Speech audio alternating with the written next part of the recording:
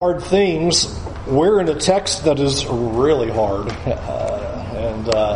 Jesus makes no apologies for the challenge of this text. What we just read, what was just given to us in Mark chapter 7, it's easy to read over that and go, okay, right, stuff on the outside doesn't defile, it's the inside, okay, no big deal. But what Jesus does here is he really teaches an amazing point about sin that really does change everything about what it means to be a disciple.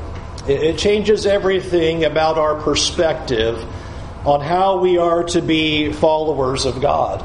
You might notice that what Jesus says in this, in verse 15, ought to be pretty startling if you think about it. For Jesus to tell this crowd, and remember the crowd is there because of the first 13 verses where we have these Pharisees who are rejecting the commands of God to keep their own traditions. Remember the whole washing of hands and pitchers and things like that. And now he makes a critical foundational statement. Verse 15 of Mark 7, there is nothing outside a person that by going into him can defile him. Did not the law of Moses have teachings that said if you ate things, they defiled you? Yes, they did. They had all of these laws about here's what is clean and unclean, defiling. This is a startling statement by Jesus. To just come in before them and go, you understand that nothing on the outside is going to defile you in terms of food. He says you eat it just passes into your stomach and it's expelled. It's what's inside, what touches the heart, is what matters, not what touches the stomach. The law of Moses was intended to be a picture book of defilement. But they are not seeing the big idea of what they're supposed to understand in terms of what is defiling, what is sin, and what is unclean. And so Jesus needs to explain that. Now you have to love how this plays out, because Jesus does this a lot. You will notice that he just states that radical teaching. It's not what you eat on the outside that defiles. And you'll notice he just walks off. He just leaves that and walks off. Because in verse 17, when they had entered the house and left the people, the disciples asked him about the parable. He does that all the time. I'm going to give you something to think about and say something really challenging. Boom, there he goes. And then he leaves.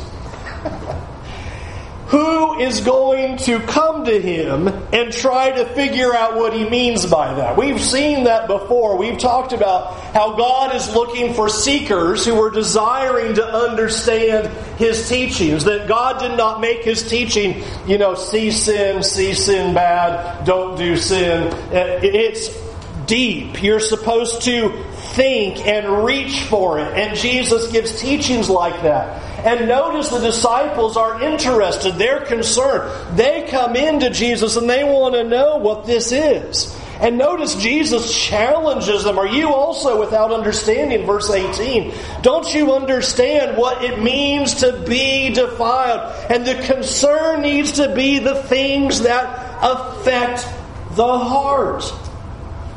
The concern needs to be what touches the heart, not just merely some kinds of externals. Now, notice that Mark underscores how radical this teaching is, because there's this parenthesis in verse 19.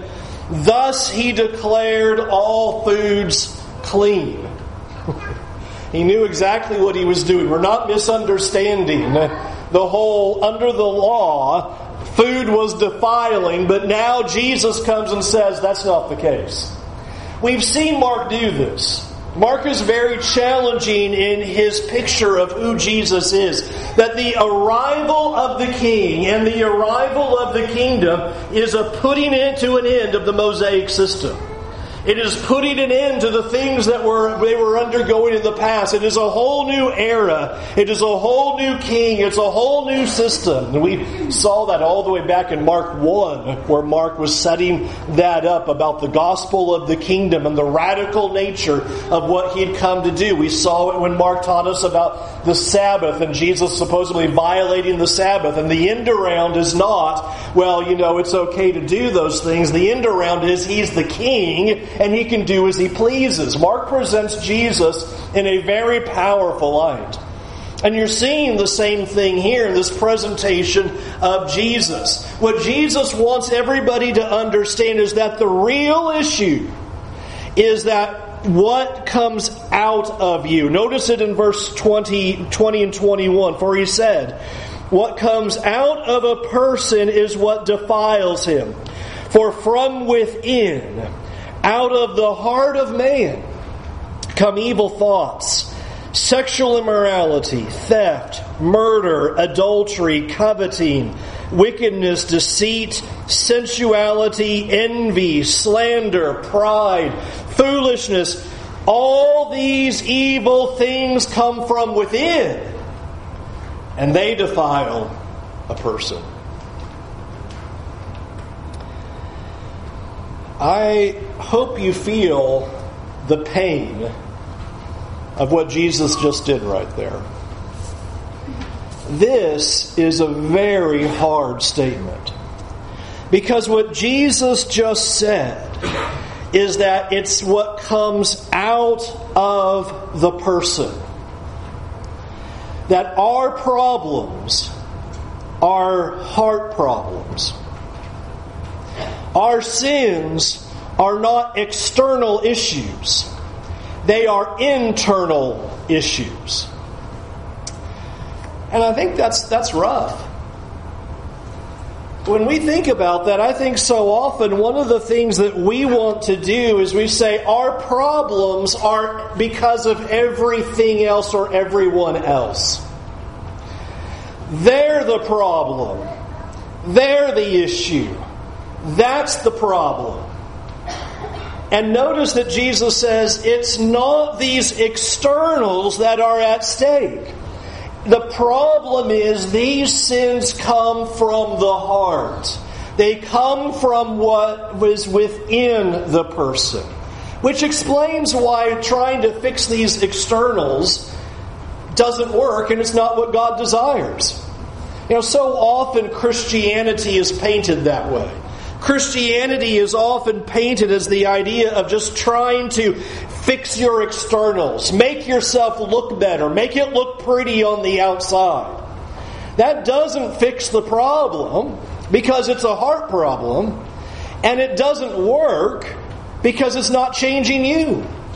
You're just trying to make sure everybody sees a particular veneer about you, while inside you maintain all the same wickedness and all the same darkness and all the same sins.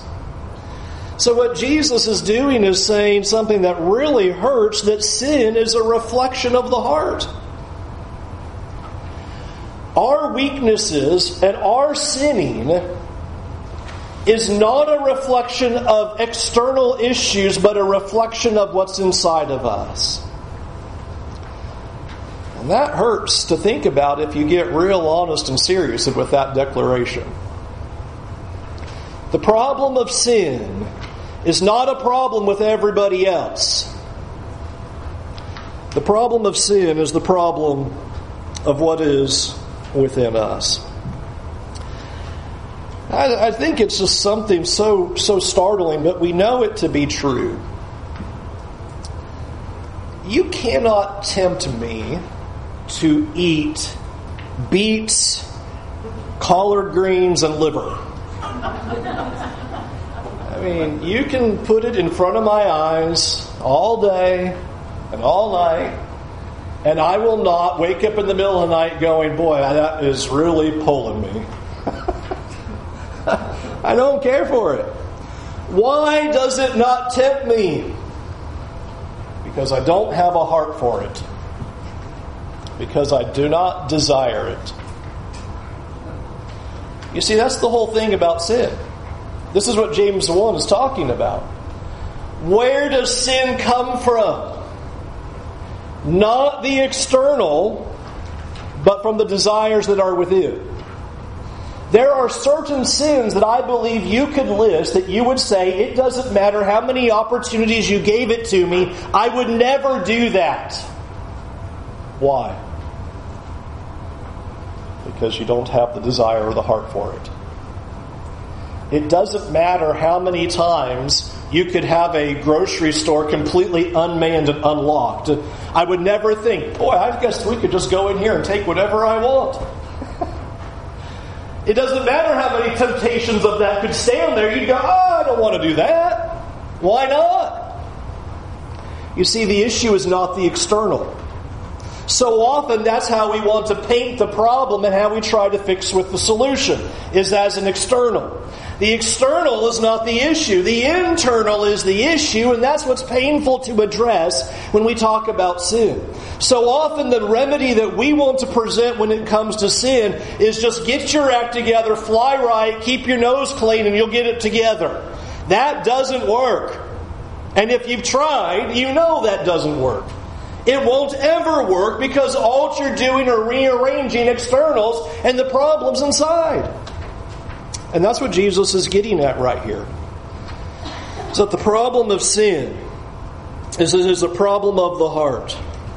And getting your life to look right is not what God wants. I want you to hear that. Getting your life to look right is not what God wants. God does not want you whitewashing your life and moving things in order, going to church and trying to be a good person is not what God wants. I'd like you to find that verse. Go to church and be a good person. It's not what God wants. Yet so often what we do is we try to boil discipleship into the veneer, into the external, into, well, if I go to church and things look right, if I just kind of can put forward a good family and a good marriage and good spirituality, if I look like I study my Bible, if I look like I'm pious, then everything is good, right? And God is seeing right through that. You can fake all kinds of people, which is what the context of Mark 7 is. Don't the Pharisees look like they are the righteous, pious, holy people? Man, they do. They're tithing, they're praying on street corners, they look holy. God is peering right into the heart. He says, that's not what I'm looking for, is your externals all to be rearranged. But God is concerned about the heart. Now let me say something really rough then. That wasn't rough enough. This is why listening to your heart,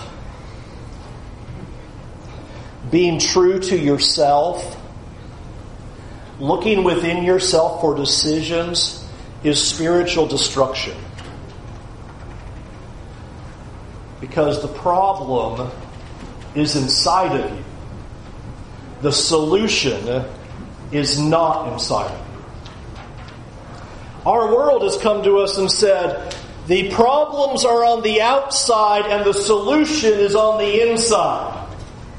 God comes along and says, the problem isn't on the outside, the problem's inside of you, and God is the solution.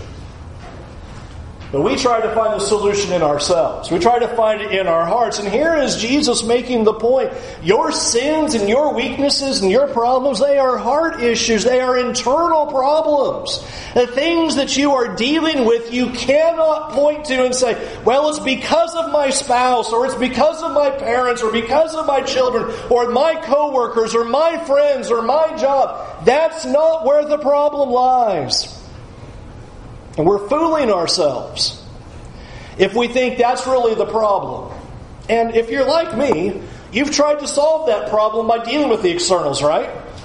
Well, if I just move to a new place, that'll fix it. If I just get a new job, that'll fix it. If I just make these changes, that'll fix it. How'd that go? It didn't fix anything because you can't run from you. You can try, but somehow that keeps catching up to you. I tried to do that. I grew up in San Diego, and There was two reasons I ended up in Tampa at Florida College. One was a financial pressure of my dad to say, you're going to go, or I'm not going to help you pay for college, and that's a big one for sure. But the other reason was I had a divorced family and I needed to get away, and I thought I could get away from all of the difficulties and pains and coping with all the issues that were going on at that time. And when I got to Tampa, they were all still right there with me. And you still had to deal with all the same issues and all the same problems and all the same things inside of myself. Can't run from it. We have to have a real understanding of what this looks like, is that the problem is in us, the solution is not in us. The reason we are sinners is because of our hearts. It's because of what we have inside of us. And until we accept that reality, we'll never be able to deal with the sin problem head on. We'll continue to push it to everybody else. They're the problem, that's the problem, it's not me. And Jesus is very blunt here and goes, look at it. Verse 21, from within, out of the heart of a person comes evil thoughts, sexual immorality, theft, murder, adultery, coveting, wickedness, deceit, sensuality, envy, slander, pride, foolishness. Where do all your sins come from? In you and in me.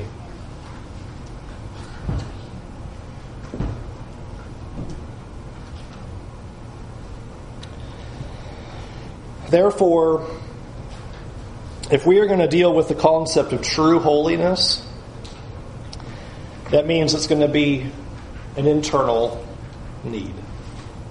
Holiness then needs to be addressed as something that is internal and not external. When you think about reading the prophets of God who came to Israel, you recognize that was one of the big points that God makes to them over and over again, is you are missing why the regulations were given. It's not just simply this external veneer that God was looking at, but that God wanted the heart. Friends, following Jesus is not exclusively about stopping sinful things. That's a very poor way to look at Christianity.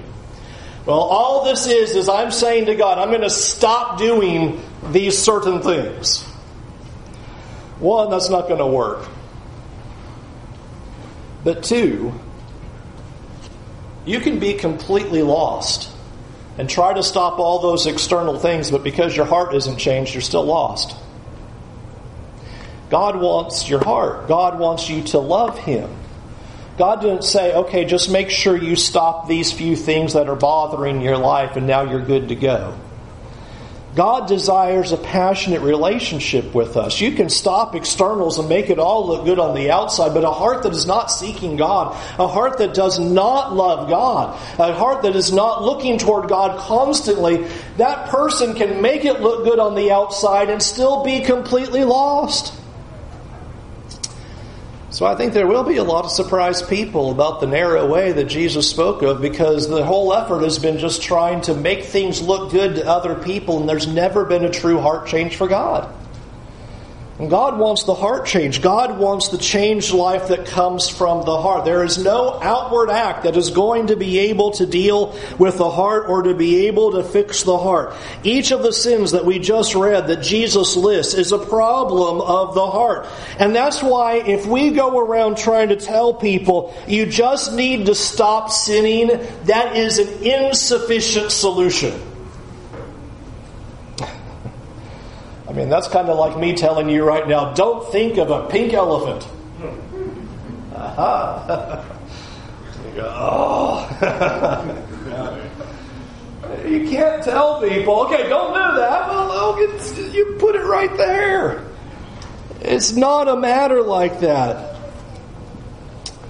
And so trying to stop sin that is not rooted in knowing and loving God and knowing who He is and recognizing the grace of God is always going to fail. And I want us just to kind of get a sense of that. And hopefully we have a feeling of that is often what the pursuit is of trying to change the externals. Flying right, we kind of call it idiomatically like that, or, go to church, or those kinds of things. Ultimately, what we're often trying to do is just be good enough. If I would just pray more, if I would just study more, if I would just do these kinds of things, now I'm going to feel better about my life. And perhaps for a time you feel that way until you stop doing some of those things, and now you're back to right where you were. You see, the focus on the external alone isn't going to achieve anything. And that's often what's greatly missed when we talk about a pursuit of God. So we just talk about, you just need to go to church more. Or you just need to pray more. You just need to study more. These are useful truths, but must be put in a proper context of the heart. Thinking that you're going to change anything about yourself is merely an external change is not going to work in and of itself. We'll talk more about that in a minute. But I want us to just kind of be able to get to the heart of the problem, that whatever sin we are struggling with, whatever you can think of that is in your heart that you are dealing with, I want us to just accept for the moment that that is a problem of the heart. If we are dealing with an anger problem, that is a problem of the heart. If we are dealing with a lust problem, that is a problem of the heart. Malice is a problem of the heart. Greed is a problem of our hearts. All of these kinds of sins, deceit and pride, Jesus just said all of these evils come from the inside and they defile a person, verse 23. This is kind of a hard reality that I've been putting my hands around from this text. But ultimately, the truth that you have God trying to say to us, since sin comes from the desires of the heart, it comes from within, is ultimately what we are showing is that there is not a great enough love for God, a desire enough for God to keep us from the path of sin that we are choosing. Our desire for sin is greater than the desire for God. That's ultimately the reality we're stepping into. Is that we're desiring to fulfill our particular desires rather than desiring God. Ultimately, our satisfaction that we are looking for is not a satisfaction in God. It's a satisfaction in these activities. Or to put that another way, the desires that we have, we're not looking for how God wants us to fulfill them. We are looking for our own ways to fulfill them. God's way is not satisfactory. My desire for Him is not strong enough. I want these things, so I'm going to do these things. That's ultimately the reality we have to live with. Which, remember, Jesus said that. This is another powerful statement that is also painful. For where your treasure is, there your heart will be. What you treasure is where your desire and your heart goes to. What you value, what you esteem, what you state is important, that's what your heart runs to. And remember, in Scriptures, heart isn't merely emotions. That's the whole of your being. That's the emotions, the logic, the reasoning, the mind. It's the whole of who you are. And what our heart then will be doing and loving and desiring and focused on is the thing that you choose to treasure. It's the big idea. And so if I find and say, this is something very important, then my heart's going to go there. And so often I think one of the issues that we fail to see is that the issue that we are not grabbing onto is truly a desire for God. And that ultimately what we are doing is that we are not desiring God, but we are desiring the polluted things of this life. Those are the things that we treasure.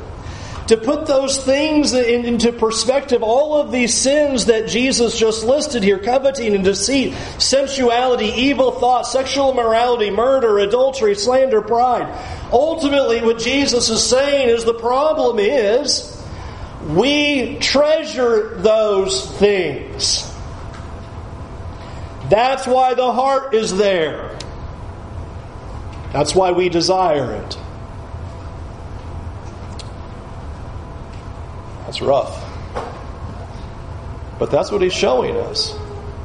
They do not come from the outside, they come from the inside. We are treasuring these things. We are desiring these things. And friends, we will never stop doing something we treasure. Please think about that. You and I never stop doing the things that we treasure. Or to say that in a positive way, we always do what we want to do. Right? You can say, like I do, I didn't have time for that. I was too busy for that. I had all these things come up and schedule and yada, yada, yada. But the truth of the matter is, you didn't want to do it. That's the harsh reality when it comes to spiritual things. Is that the real reason is we didn't want to do it. We can say we were too busy for Bible study. We were too busy for prayer. We were too busy for worship. We had all these things going on that we weren't able to read our Bibles and get into God and dig in closer. We can say all that we want to. But the real truth of the matter is we don't treasure God because we're doing what we want to do. And if we wanted to do that, we would have done it. Because we always do what we want to do. If you really wanted to do it, you would make the time to do it. Because the things that are important, we make time and do. That's the big reality. I told you Jesus was rough. What he says here is game-changing in terms of what it means to be a disciple in the kingdom. But Paul said the same thing. Romans chapter 8, verse 7. For the mind that is set on the flesh is hostile to God. Think about it. Putting your mind on worldly things, setting your heart on the physical worldly pursuits, is a mind that becomes hostile to God. It does not submit to God's law. Notice it, indeed it cannot. It's not possible. You're not going to please God. You're not going to submit to God. Why? Because you're treasuring the world. You're treasuring the flesh. You're treasuring your desires. You're treasuring your pursuits. It's not a treasure of God. And therefore the heart follows the treasure. And that's why we read sometimes Romans 8 and go, wow, how can you say that the mind set on the flesh cannot please God? Very simple. Really very simple. Because if you treasure anything other than God, your heart's going to follow after that instead of God. Whatever you value, whatever you esteem, whatever you think is important in your life, whatever you treasure, that's where your heart sits at. And if that treasure is not God, then absolutely nothing's going to change. This is one of the big concepts of the Scriptures, what God's doing.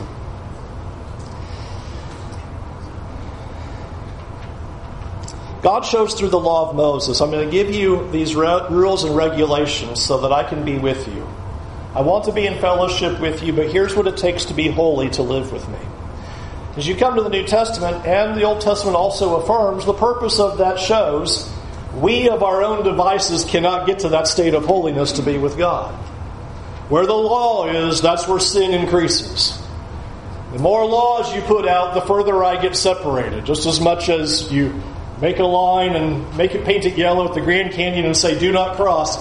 Can't tell you how many people are crossing over it. And, that's what we do. Law, we break. It's the way it is. So what is God going to do to change that?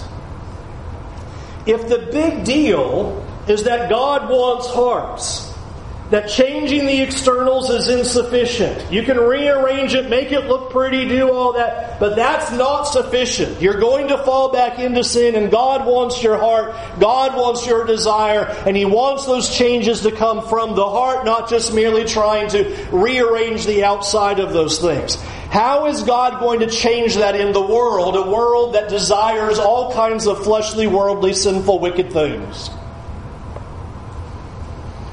It's very impressive, the message that God gives over and over again. We're approaching it in our Sunday morning class in Ezekiel. What God did was demonstrate an overwhelming, passionate pursuit of love toward people. there's a common grace that exists. As the Scriptures say, the Lord causes it to rain on the just and the unjust. There are common blessings, common grace, common goodness that is constantly expressed by God to all of the world and all of its rebellion at all times. God sustains the world, as we saw in Hebrews 1. He upholds it by His powerful word. The only reason things continue the way they are and why anybody enjoys any blessing or goodness is because God speaks it and allows it. And not only all the common graces, but God shows this overwhelming love to Israel and to the world by saying, do you understand I want a relationship with each and every one of you? I want a relationship with you and you and you and you and you. I want to be with you. And I want to demonstrate to you how much I want a relationship with you that I will sacrifice the Son. I will show you a grand demonstration of love to help you comprehend the depths of how much I care for you and desire a relationship with you. This is the power of Romans 5. While we were still sinners, while we were helpless, while we are the rebels, Christ is dying for us. I'm winning your heart. I'm trying to move your heart from wickedness to love me and desire me above all else. And I will do it through common blessings and common graces throughout your life, as well as saying, I want to spend eternity with you, and I will make every obstacle be removed. I will give my only Son so that you can be with me. Amen. That's how God says, I will change hearts. And the goal was that we would then respond in love back to Him. It's a staggering thing to see that God passionately pursues His people over and over again, even when we keep turning our hearts and our lives away from Him. This is the astounding message of the prophets. Is God just says, I'm standing here with outstretched arms to you, pleading with you to come to me. Just return to me. I don't want to see anybody perish. My ways are not unjust. I'm doing everything to bring you into relationship with me. I don't desire to lose a single soul, not a single person. And I've made it possible to be in relationship with you. There is this passionate pursuit that God has for the world.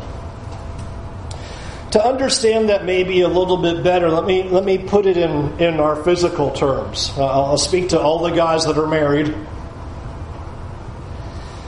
What did you do for this woman that you knew and that you loved to try to win their heart, to bring about love? What did you do? Think about how passionately you pursued her. And all the displays of love that you could show through words and actions to try to indicate to the other person, do you see how much you matter to me? Do you see how much I value you? Do you see that I want to spend the rest of my life with you? Do you see how meaningful you are to my life? You're doing all those things to communicate a singular point. Do you see how much you mean to me? We kind of call it in an old-fashioned day a wooing that happens, right? You are wooing them to you. God has been doing that ever since He put the world together. Amen. That's all He's been doing. Is just display of love and mercy and patience and kindness again and again and again. And we read and go, how could He do that? How could He be so kind? How could He be so patient? How could He give His Son? Because He's trying to show you and I how much He wants to be with us, which is supposed to cause what? A change of heart in us. That's how God changes hearts. Is God's love to us is supposed to melt our hearts back to Him. That when we see the love of God, now my desire is not going to be for evil thoughts, sexual immorality, theft, murder, adultery, coveting, wickedness, deceit, sensuality, envy, slander, pride, and foolishness. My desire is for the things of God because of what He's done for me. That's the message that Jesus has came to proclaim. This is what Jesus wants out of the world. This is what Jesus is desiring from us. Jesus is passionately saying, I want your heart. I want a relationship with you. And to think that the problems stem from anywhere outside of us is a false knowledge. The problem is inside. And we have to admit and address we have a desire problem. The reason I desire Snickers and not liver